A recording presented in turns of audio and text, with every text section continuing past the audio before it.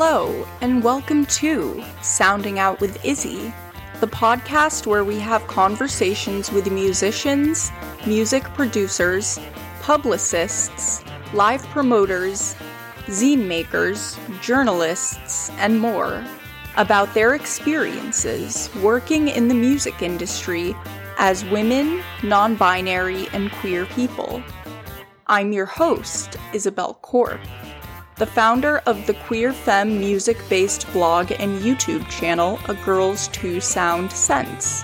Today, I welcome Raegan Seeley to the studio, an indie soul singer, poet, and teacher based in Brooklyn, New York. In addition to being a songwriter, Raegan is also an award-winning advocate and teaching artist. In 2017, she launched a nonprofit organization advocating for music and creative writing as a healing tool for marginalized communities, which was supported by Lady Gaga's Born This Way Foundation. Raegan and I dive into how art can heal traumatized communities, as well as our issues with the nonprofit industrial complex, and how a mice infestation in Raegan's old apartment, as well as the end of a relationship, inspired one of her recent singles, Killing Song. As usual, I would like to remind listeners that I am paying for the podcast out of pocket, so if you would like to help me continue to create more episodes, and maybe buy me a coffee as well, please consider donating to or checking out my Patreon at patreon.com/agirls2soundsense. That's girl with 3 R's and no I.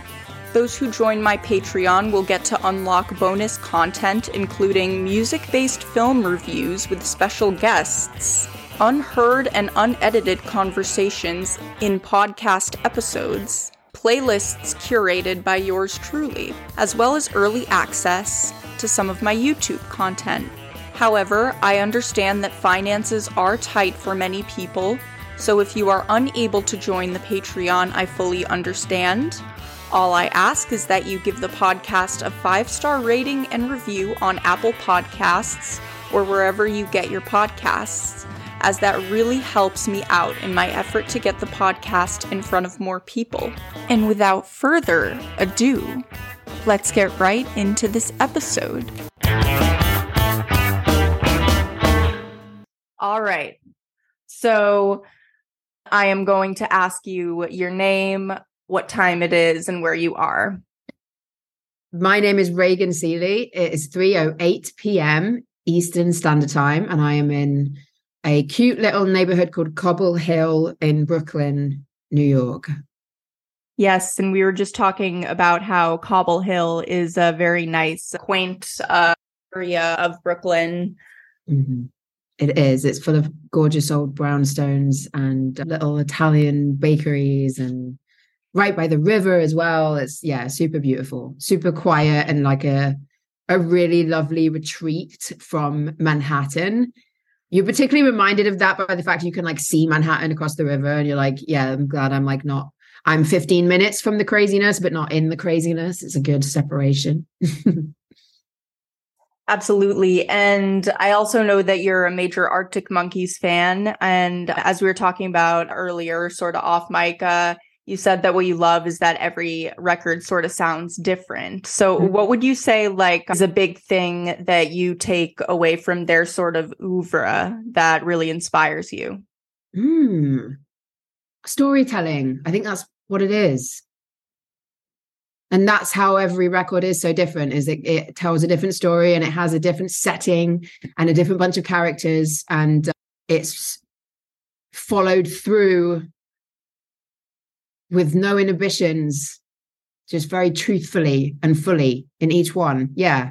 Each one is a truthful, just an honest story and a whole story. For sure. And fartsy answer, wasn't it? So here's the thing I wanted to share with you that completely blew my mind that I noticed recently. So obviously, you know this song.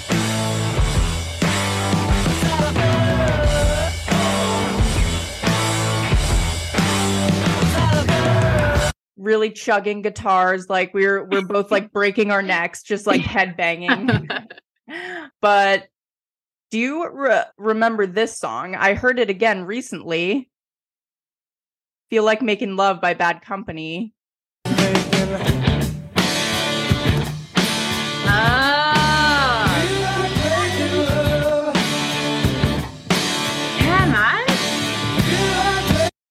I'd never made that connection. Wow. Neither have I. Like that's insane. But I love how you can sort of like that's the cool thing about music theory too, is you can always trace back something like with a similar tempo or whatever that'll sound so familiar to with so many hits. It's awesome to be able to make those connections and to like have a wide enough knowledge of music to be able to draw those connections. But it's also kind of terrifying because it makes you, every idea you have, you're like, did I come up with that though? Or like, have I heard that somewhere and I'm just not remembering where it was?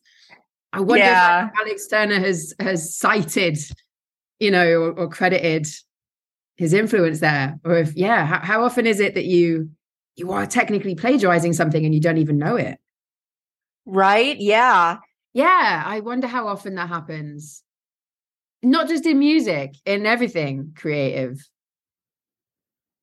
You think, where are your ideas coming from? Yeah.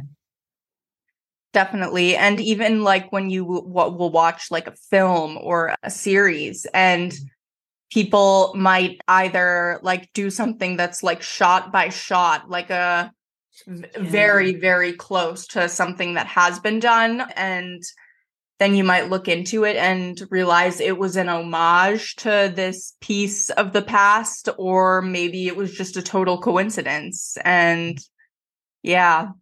As humanity kind of progresses, that's going to happen more and more.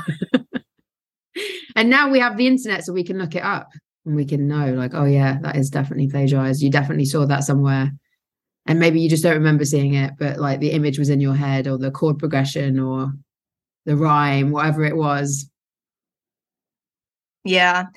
And so I guess to get started on a little bit of your background, from what I've read and heard from you, it seems like you've always had a very visceral and emotional connection to music. And I was wondering if you can recall one of the earlier periods in your life where music really emotionally just triggered something within you. I don't know if I remember like a first instance of being, I love the word triggered, being triggered by music. It's something that I definitely am. And a visceral connection a visceral reaction is something I definitely have to music. I think that's always been the case. And I think I grew up with a very strange kind of soundtrack in my house. And like I was very into Simon and Garth when I was about 4. But also ABBA and also Michael Jackson. And I remember always, since I can remember talking, wanting to sing and singing. I think I probably used to sing before I could talk. And my version of singing at that age was more like a kind of squeal. But one of my earliest memories as a kid is leaning out my bedroom window very, very early in the morning when I thought no one else was awake, so that I could like sing in what I felt was privacy. And probably wasn't. But yeah, the idea of like singing into a street where nobody was up yet and no one could hear me, just to sing, not because anyone was listening. In fact, because nobody was listening. Yeah, I've always experienced music as like the height of manifesting human emotions. Like there's writing and there's moving, dancing, acting, telling stories, but music it seems to come from another realm. It doesn't make any sense, right? It's just noises, it's just sounds, it's just like frequencies, but the effect it has on you, whether you understand even why, you can't explain to a 4-year-old why a sad song is sad. They know instinctively, this sounds sad and it makes me feel sad. And it's just like a vibrational reaction to something. Absolutely. And you've been writing verse poetry for a long time, which is definitely like very interconnected with rap and hip hop. And you've been very vocal before about how rap saved your life. And I was wondering if you'd like to share any particular stories about your connection to that art form and how it's helped you throughout life. Yes, my TED talk was called How Rap Saves Lives, but it was not titled by me. It was kind of a clickbaity title, but I think it's true. Yeah, I never learned any instruments growing up. The only instrument I had was my voice, and I couldn't like read or write music. So as much as I wanted to like musically express myself, I was kind of limited with the means I had to do so. And I think discovering rap and hip hop, definitely discovered rap and hip hop before I discovered poetry. I don't know if that's the way it goes for most people, but to me, it was like the most accessible way of articulating that thing that music does, that comes from somewhere else and allows you to tell a story and connect to another human being that way. Like it's somehow more like truthful and immediate than even maybe like a normal song or a speech or a monologue or a novel or a play or a movie or any other way that you could like use your words to communicate. That framework of like sitting in a rhyme and having a beat allows you to free associate, but keeps you in a structure so that you have to kind of concentrate, you have to focus on something. And it means it's not the widest view of an emotion and not the most comprehensive way of contextually presenting something, but it's a very condensed and like reduced experience of a feeling, which makes it very emotive and very pointed and very like, I think that's definitely my style as a lyricist and as a person. I hear from friends is I'm very to the point. And that, especially as far as music goes, rap and hip hop, I think for me probably get to the point the quickest, and therefore allow you to make many points in a single song even. And I'm probably rambling now, which is actually, I think, despite the fact that there are many more lyrics within a rap or a hip hop song than in any other kind of music traditionally, I feel that they are less rambly. They actually allow you to really pinpoint your ideas in a way that more abstract lyricism doesn't always allow for. Does that answer the question?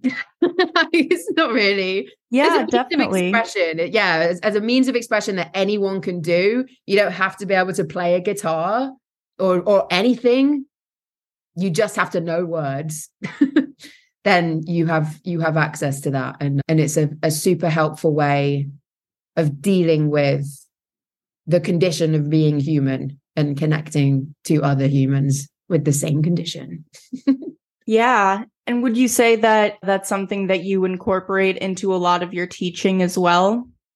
Yes, absolutely. Creative writing, kind of creative expression in general, but especially creative writing and especially rap and hip hop are tools that I've found super helpful for working with disengaged, traumatized, vulnerable communities, especially young people that struggle to find words or ways to connect with others.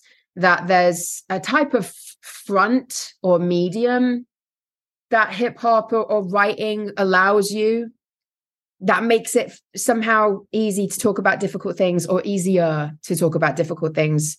And even you can even, especially with hip hop and especially with like younger men, younger boys, it's like a way of being vulnerable that doesn't affect your like bravado. Even vulnerability can like become cool if it's delivered in this medium. Super powerful as a tool. Yeah, that's very true. I never really thought of it that way because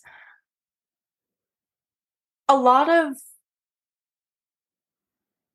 hip hop gets still, I don't know, derided and demonized for the bravado aspect, but that's in every single genre. That's prevalent in every single genre of music. Like, yeah, to be honest, I'm more threatened by the indie rock dudes who pose as sensitive when they really aren't than the dudes who perform this like hyper The soft masculine boys with their bravado. guitars. Yeah, those are the ones.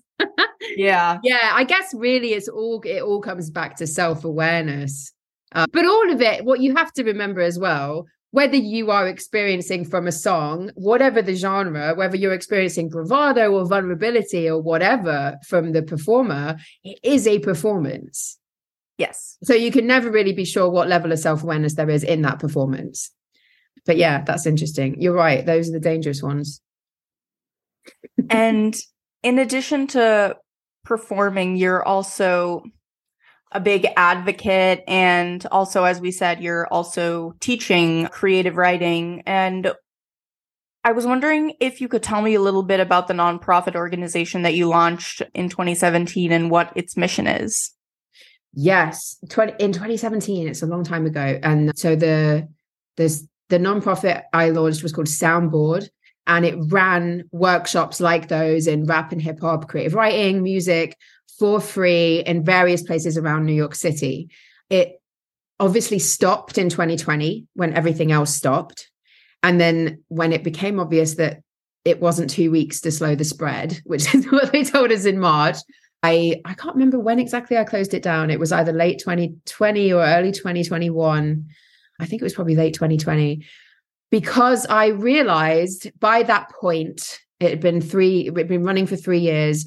And I had become, this is the thing with working in the nonprofit realm, I had become a nonprofit CEO and not a teaching artist, or the ratio of teaching artist to nonprofit CEO had been completely skewed. And I wanted to perform and I wanted to teach. And I found myself instead spending most of my time doing admin or evaluation forms or project planning, or mostly fundraising to try to pay for these workshops. And this is a thing. This is a really toxic culture that's present in both music and any nonprofit work, that it's very easy to feel incredibly guilty for wanting to make enough money to like pay rent or eat. Because everyone's like, well, isn't the work is the reward? It's like, yeah, the work is for sure rewarding. This is what I would like to do. I want to run these workshops. I want to perform. I also would like somewhere to live and would like to not be worrying about how I'm paying my bills this month. Because actually, while I'm worrying about those things, I'm finding it very hard to show up as my best self to anything else I'm doing, which is kind of basic, just Maslow's hierarchy of needs. But yeah, you'll notice when you look, even if you're looking to work for somebody else's nonprofit, like the salaries are always so low, money is tight with everything they do. And it feels like frowned upon to be like, you know, I live in New York City and like rent here is a lot of money and like I can't live on that. And I don't have a partner or 4 roommates or parents who are like propping me up. So yeah, the nonprofit is not running anymore. But what has changed since 2020, I guess actually now I ran it for 3 years, and it's now nearly been 3 years since I stopped running it. And in that time, I've built up a career as an artist and teaching artist that sustains me well enough financially that I'm able to go and run workshops for free and actually have a bigger impact and be creating work myself and showing up in a much healthier and in a much more constructive way, because I am, not depressed and anxious all the time because of money. So it's been a learning curve. The mission remains.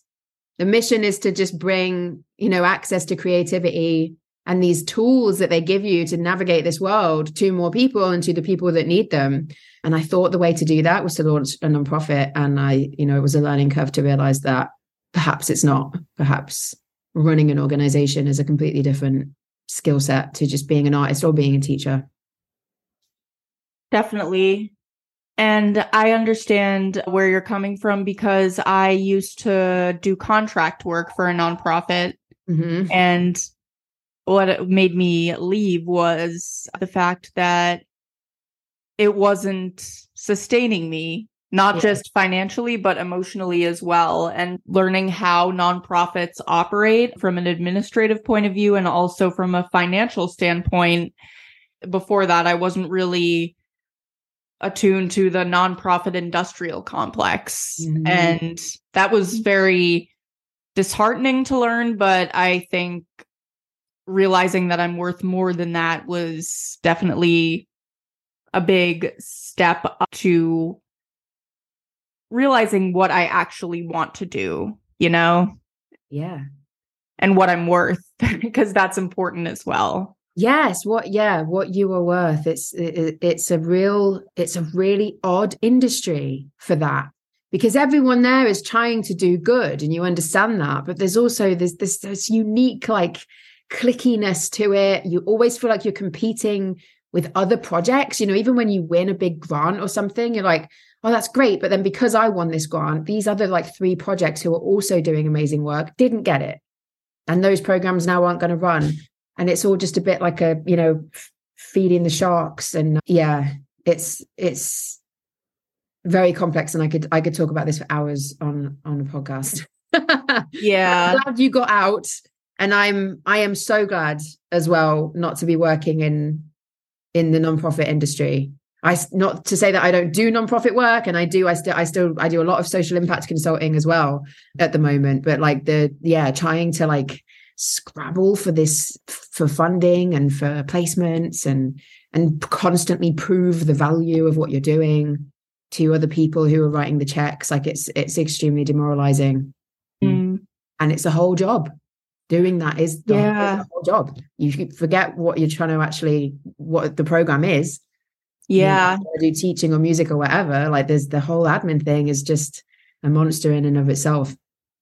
Crazy. Yeah. Absolutely. And there's the corporate sponsors who are like allowing you to obtain these grants and sort of like dangling the carrot in front of all of you, being like, I decide which one of your programs gets to advance. It's like, it's really toxic. And I'm just like, I remember like being in that world and being like, this is, like, this is. Yeah, it is. It's like it was a bit of a culture shock for me as well. Like coming from the UK, which is like compared to the US, I feel like the UK is like a socialist country, and we do apply for grants there, but a lot of it is government funding, and it's decided by people who were like put in their jobs for then people who are deciding where the money goes. It's not their money, you know. Whereas here, there's like you say, it's either corporate sponsors or there's a lot of private foundations or just wealthy people. And it's great. The culture of philanthropy and of giving in the US is huge. And that's really important. But is that a way to like basically deliver social services, which is what a lot of these nonprofits are doing, right? This should be a government funded thing, not a privately funded thing. And we shouldn't be trying to prove the value of this to anyone. It's, I could go on, but I won't. I'm really glad I'm really happy I had that experience. I learned a lot. We did some amazing programming, and I'm also, I'm in a good spot now as well, having been through that. Are you touring at the moment? No, I have not toured since before COVID. And I'm just starting to perform again now. I still keep looking at the calendar and thinking, is it 2023? That feels, the last 3 years to me just feel like they've flown by. My last gig was like mid-March 2020. It was at TED Ed, and everything obviously closed down. And then I spent a lot of time back in the UK. I was recording, I was filming some videos while I was there. I've essentially kind of been hiding away and working. And I'm just now coming out of my shell and so excited to start performing again because I miss it so much. It's such a big part of my identity and like so crucial for my mental health. And it's different. It's a different scene to the one I left. Absolutely. How do you feel the climate has changed since the lockdown restrictions were lifted? I'm trying to be careful about how I use language in this scenario because like I feel like a lot of us tend to talk about it as if the pandemic is over, which isn't true. But how do you feel it's changed? I know like that the touring industry is operating very differently now because there's a lot of difficulties in the way with the context of COVID. Yeah, I guess I wouldn't really know how it's changed. I haven't got back into it enough. And I'm also coming back, like when I was touring before and I was performing all over the place, I was doing a lot more poetry and spoken word and rap and conferences and teaching and stuff. Whereas now I'm coming back with music and not with a band either. It's like just me. So I'm kind of entering a new arena myself anyway. I would hope, if anything, it's changed for the better, not the worse. But yeah, I think there's the issues that have always been in live music are probably still there. Yeah. How do you think it's changed? That's a good question. I have not been in a band or been a road dog in my entire life, so I only can gather information based on what my friends have told me. And a good friend of mine who just set off on another US tour wrote a guest essay for my website, which was very nice of her. But here's something really great that she says. If you follow the industry at all, you are probably also aware of the issues and lack of support in touring right now, but don't fret. It might seem bleak from the outside, but touring can also be extremely beautiful. My most palpable memories of touring are never of the greasy food or the backaches from driving all day. It's the new friends in the audience, the goofy moments between me and my bandmates, the incredible people and pets that graciously allow us to stay in their homes, the venues that go out of their way to support traveling artists, and the amazing musicians we are fortunate enough to play with. So I think right now there's obviously, and this has, and I think I can say with enough confidence that this has always been the case when it comes to bands who are not signed to a major label or indie artists. There has never been enough support delegated to those artists. They have to rent their own vehicles and power them up and have their friends drive them all night and have their people in their camp volunteer to do merch for them. There's never any sort of industry delegated assistance to people who aren't these huge pop stars. Yeah. You know, and that sucks. And then when you add on top of it the risk of exposing people to COVID, just adds another layer to the difficulty of it. But in spite of all of that, people still understand the vitality and necessity of getting to see whatever country you might be touring in, or getting to see different parts of the world and connect with other people through music, because that's definitely also important. Like, I think that a major chunk of what made music so special was definitely gutted and taken away when touring was not viable anymore during lockdown. And obviously, like, people need to be careful and take care of each other and always be testing and make sure you don't get sick. But I'm really glad that that is sort of coming back now, because obviously touring isn't the most cost effective, but that connection is very important. But anyway, I'm rambling. That probably doesn't answer the question of how it's necessarily changed, but I do think that's the good thing, though. The final point you made is the way it's changed for the better, if I can see one, is that there's more of an appreciation now for live music because it was gone for so long.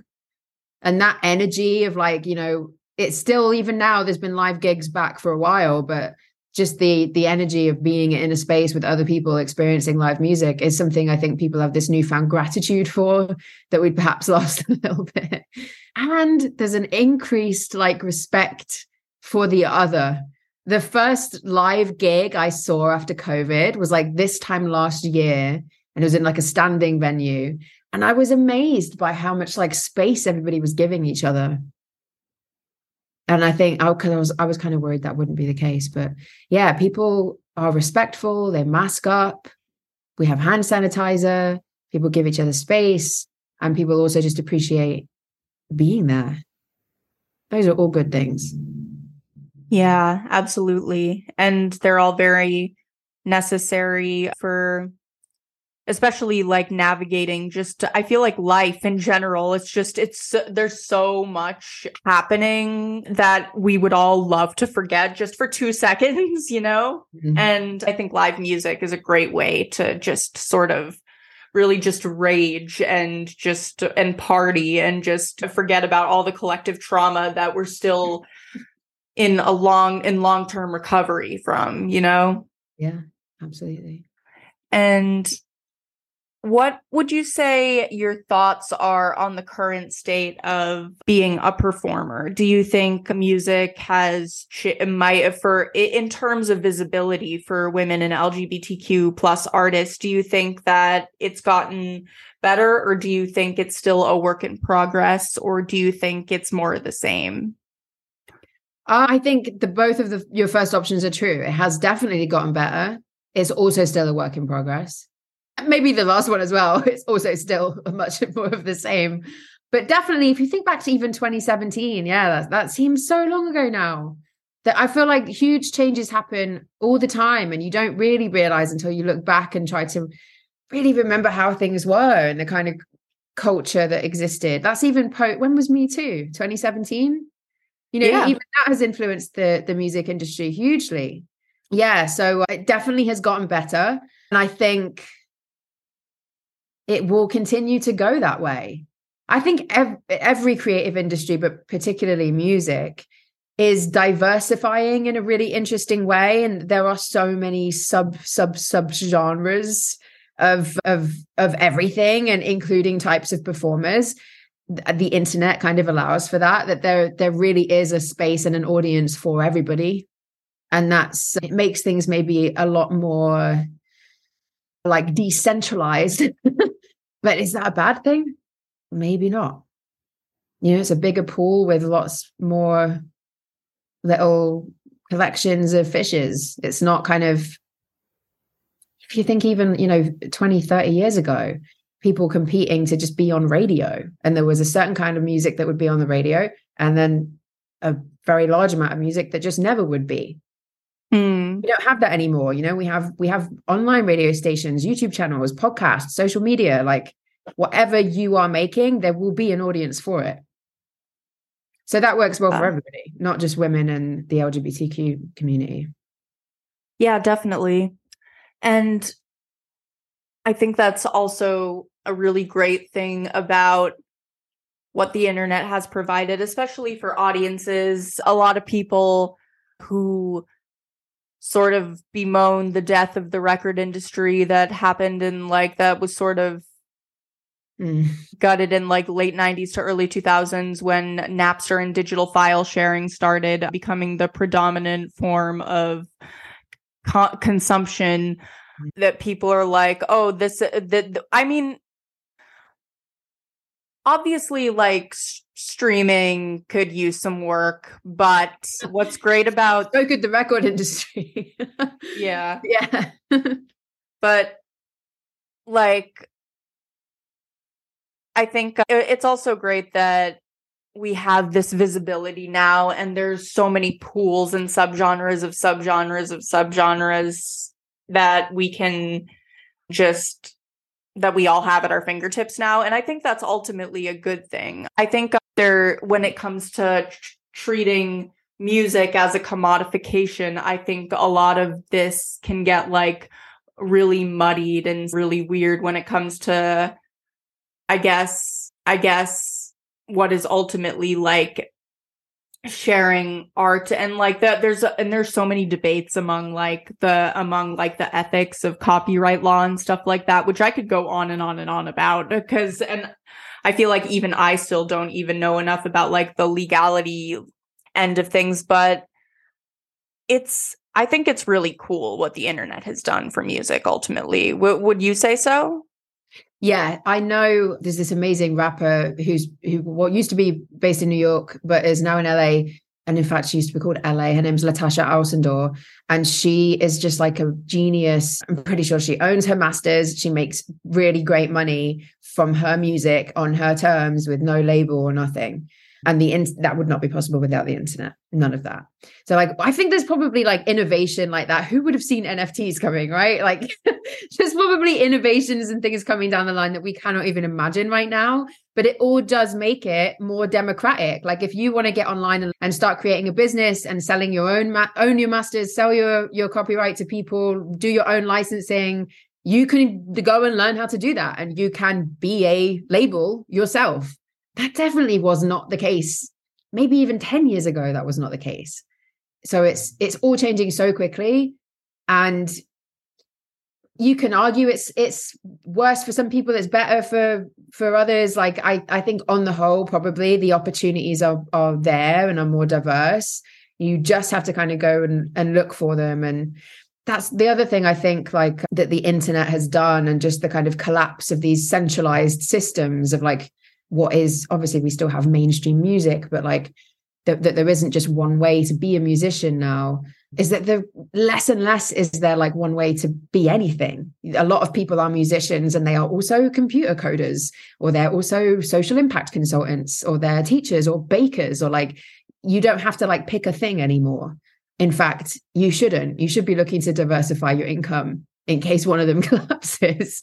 So I think younger generations are very good at that kind of gig economy type thing, but like allowing themselves to really be an original and pursue all their interests, not just think I'm going to be an accountant or something. Like, yeah, be an accountant, but also be a pottery teacher on the weekends if that's what interests you too.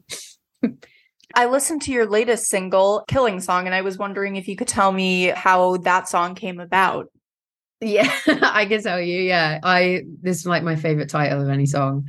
It had a different name, and then the song was changed in the studio because the pianist was like, this is the killing section of the song, which you'll understand when you listen to it. And it really does feel like that to perform. It's a super fun one. There's definitely a killing section. It's a killing song. But anyway, it's about the end of a relationship, and it's based on truth. I lived up in Harlem until like 2018, I want to say. And the place I lived was full of mice. And at the same time, this relationship I was in was kind of falling apart. And so this song is like a play on the mice are like the metaphors for the problems in a relationship. And they're often like, they're there, but like, you tell yourself they're cute, they're harmless, I don't need to deal with them, I don't want to kill them, and often killing the problems in a relationship kills the relationship 9 times out of 10. So that's why you don't address them, but you just kind of know that they're there. And in the end, of course, yeah, you have to deal with them. They shit everywhere, they chew things, they break things. And it's kind of like it's truth in two kinds of ways. It's a song about mice, and the mice were real, and so were the problems. And it's a song about killing things that need to be killed. Yeah, there's something very symbolic about that. I feel like maybe that was a sign from the universe, just sending you all these mice. Yes. Yeah. By the time I dealt with it, they were everywhere. And isn't that true of a relationship too? Like by the time you actually are confronting problems, there's so many of them. They're everywhere. And you're like, where do I even start? I'm just, it's, something symbolic as well about mice kind of being, I used to sit in my apartment and I'd think like, how many mice are in this room with me right now? And I don't even know. Like they could be in the walls, under the beds, they used to be in the cupboard where the towels were. And I would find like mouse droppings, like it was dreadful. It was terrible. But yeah, like knowing that you are surrounded by these issues and these problems, but you can't even necessarily see them, but they're causing damage and you're not quite sure how to fix them. Whole thing is just a metaphor for relationships. Yeah. As is most music, I think. Yeah. I'm curious, with that many mice, with that many rodents sort of nesting there, what sort of methods did you use to kill them? Did you use steel wool and have them chew on them? No, but they did do steel wool. I lived in a building that had what do you call it? They had like a janitorial team. They had like you could call somebody at the front desk to like come and do. So they tried a bunch of things. I bought those traps, those humane traps that they're supposed to like go in and then it just closes behind them. And then you just very gently take them to the park and set them free. And they did not go in the traps. They were not interested. And then the final straw, I was like, you know what, they'll leave on their own, or they'll go in the humane traps or whatever. The final straw, the saddest thing happened. I went away to do a gig. I think I was gone maybe 5 days, 6 days. And on my way out, I had emptied the waste paper basket next to my desk. So it was an empty trash can. And the mice used to jump in this trash can, and you would see them from the other side of the room jumping in and out. And of course, they'd jump out and run away by the time you got over to them. But I came home, and at the bottom of this empty trash can was a tiny little baby mouse who'd obviously jumped in, but because I'd emptied the trash can, couldn't climb out again because there was no trash to use to climb out, no paper. So he'd been in there with no food and no water, and I thought it was dead. And I was like, oh my God, that's so appallingly sad. Like, this little mouse is like, what a horrible way to die, to just have no food and water. And so I went on from the bathroom, I got some like kitchen paper, paper towels. So and I was going to dispose of it. And as I picked it up, it moved. And this thing was alive, but like barely. And it was like gasping for breath. And I Googled like how to save a mouse.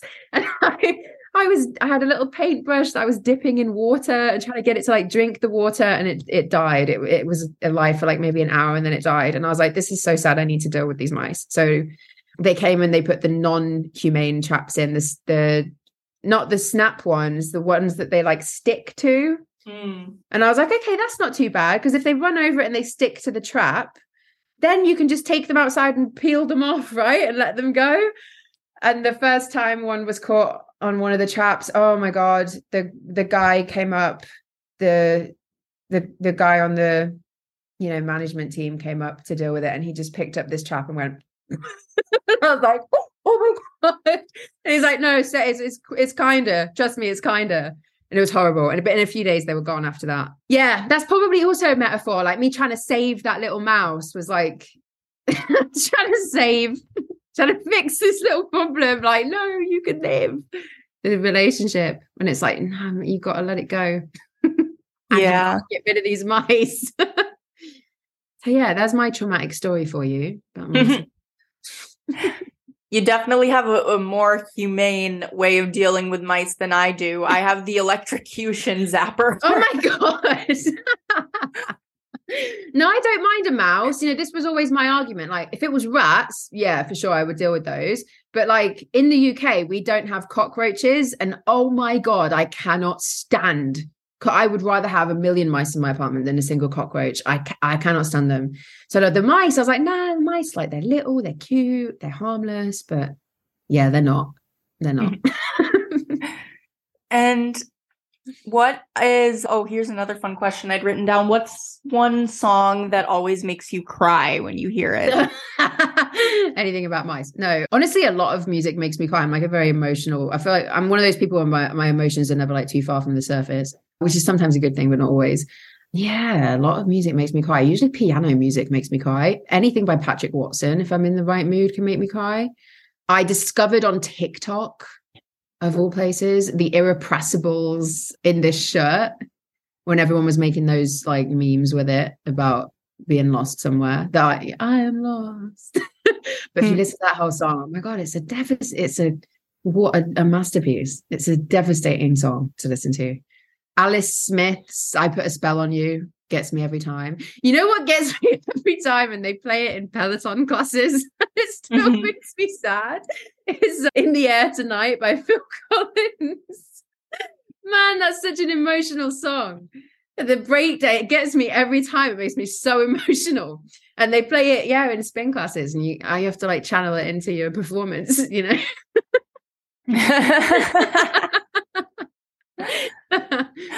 Oh my God. Did you hear about that?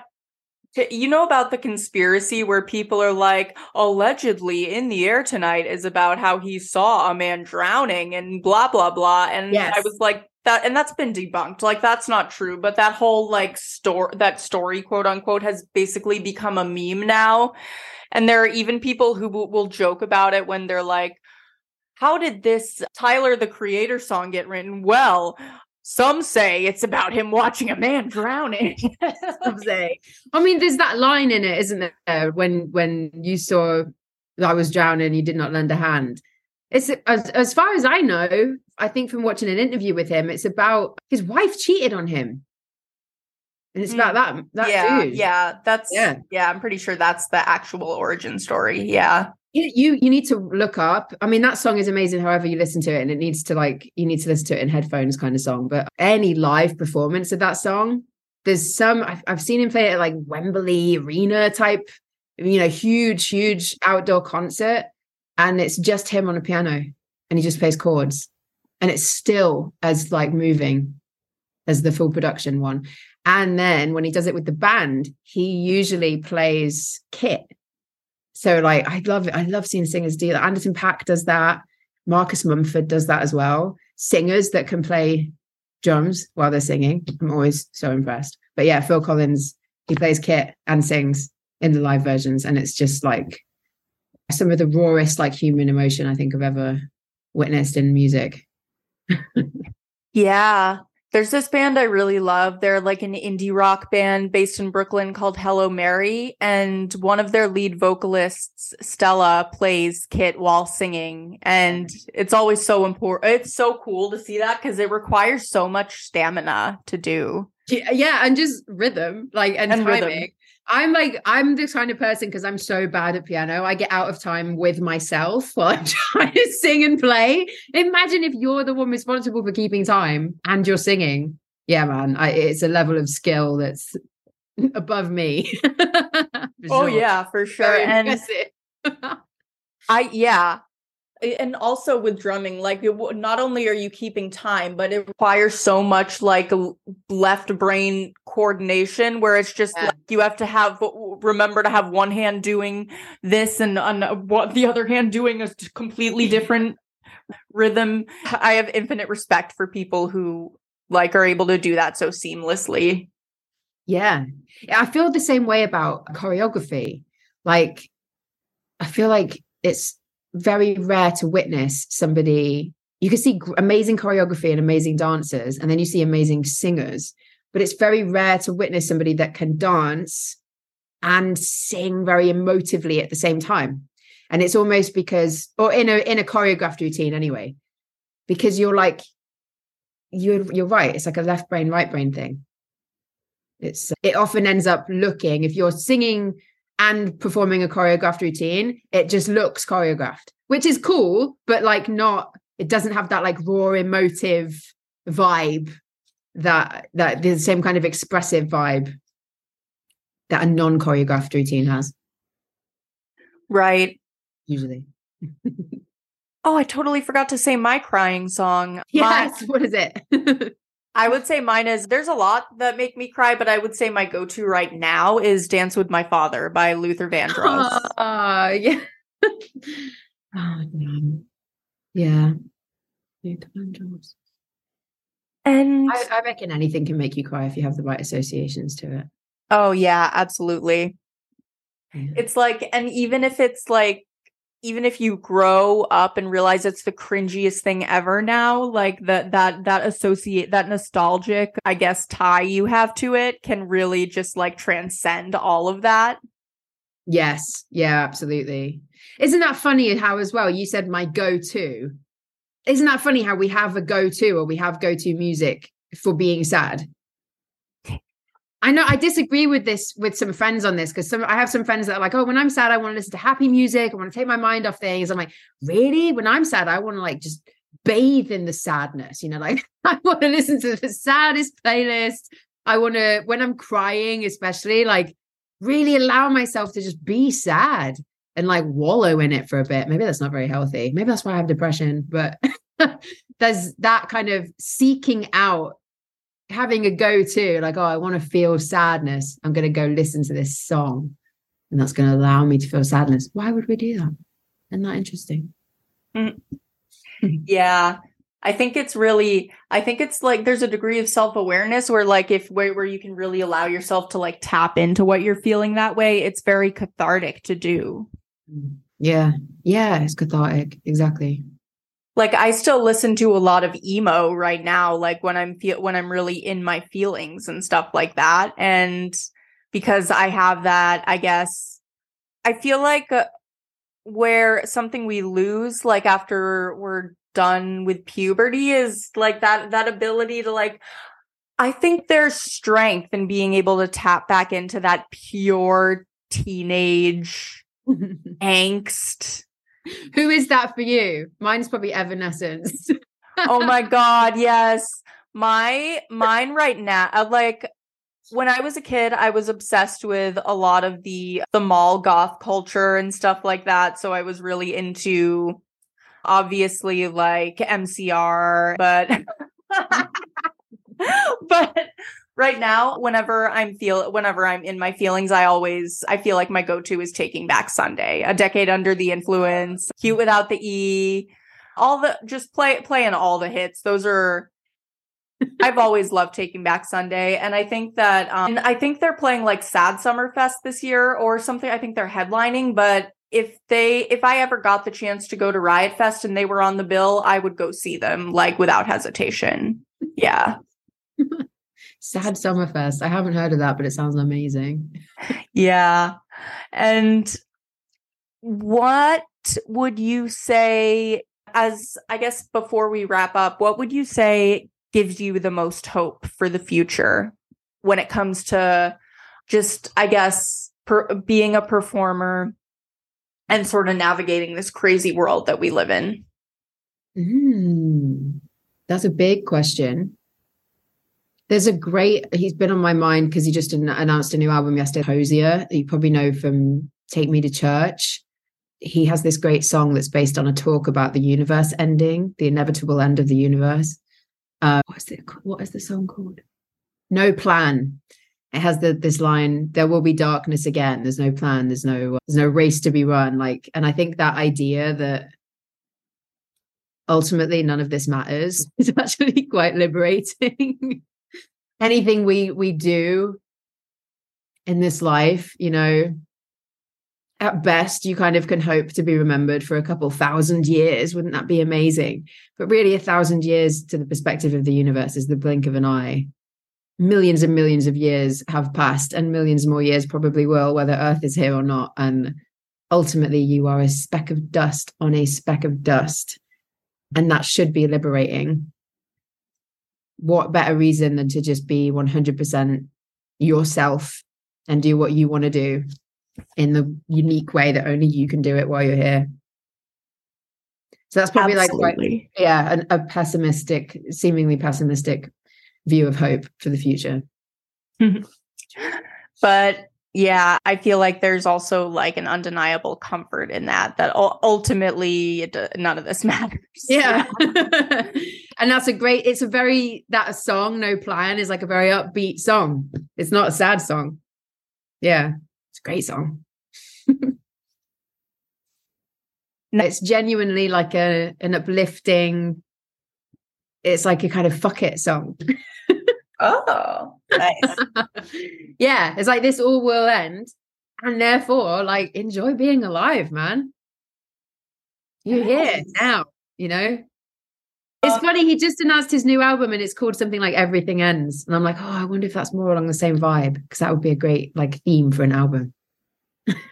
Absolutely. And do you have anything else you would like to shamelessly plug or announce? Yes, shamelessly. I can announce that Killing Song is out on Thursday next week, March 2nd, on all streaming platforms, wherever you get your music. And my previous single that just came out, Make 'Em Jealous, is also anywhere you get music. And there's an after hours version of that I'd really love people to listen to.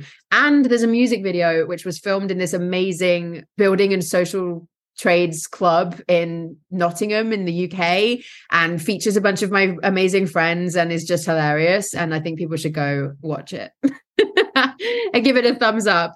Yeah, it was a really fun project to make, and I think it's resulted in like that is a song that, like, if you listen to the lyrics, it's quite sad, but it's an extremely uplifting, funky song to listen to, and very different from Killing Song. So check out both. Thank you. Amazing. Well, thank you so much for joining me for a chat. I had a blast. Same. Thank you for having me. Thank you so much for listening to Sounding Out with Izzy, and thank you again to Raegan Seeley for joining me today. Remember to subscribe and sign up for the mailing list on my YouTube channel and written blog, both under the name A Girl's Two Sound Sense. Give the podcast a 5-star rating and review on Apple Podcasts or wherever you get your podcasts. And if you're interested, consider donating to my Patreon at patreon.com/A Girl's Two Sound Sense. That's girl with 3 R's and no I. Thank you so much for listening, and I will catch you in the next episode of Sounding Out with Izzy.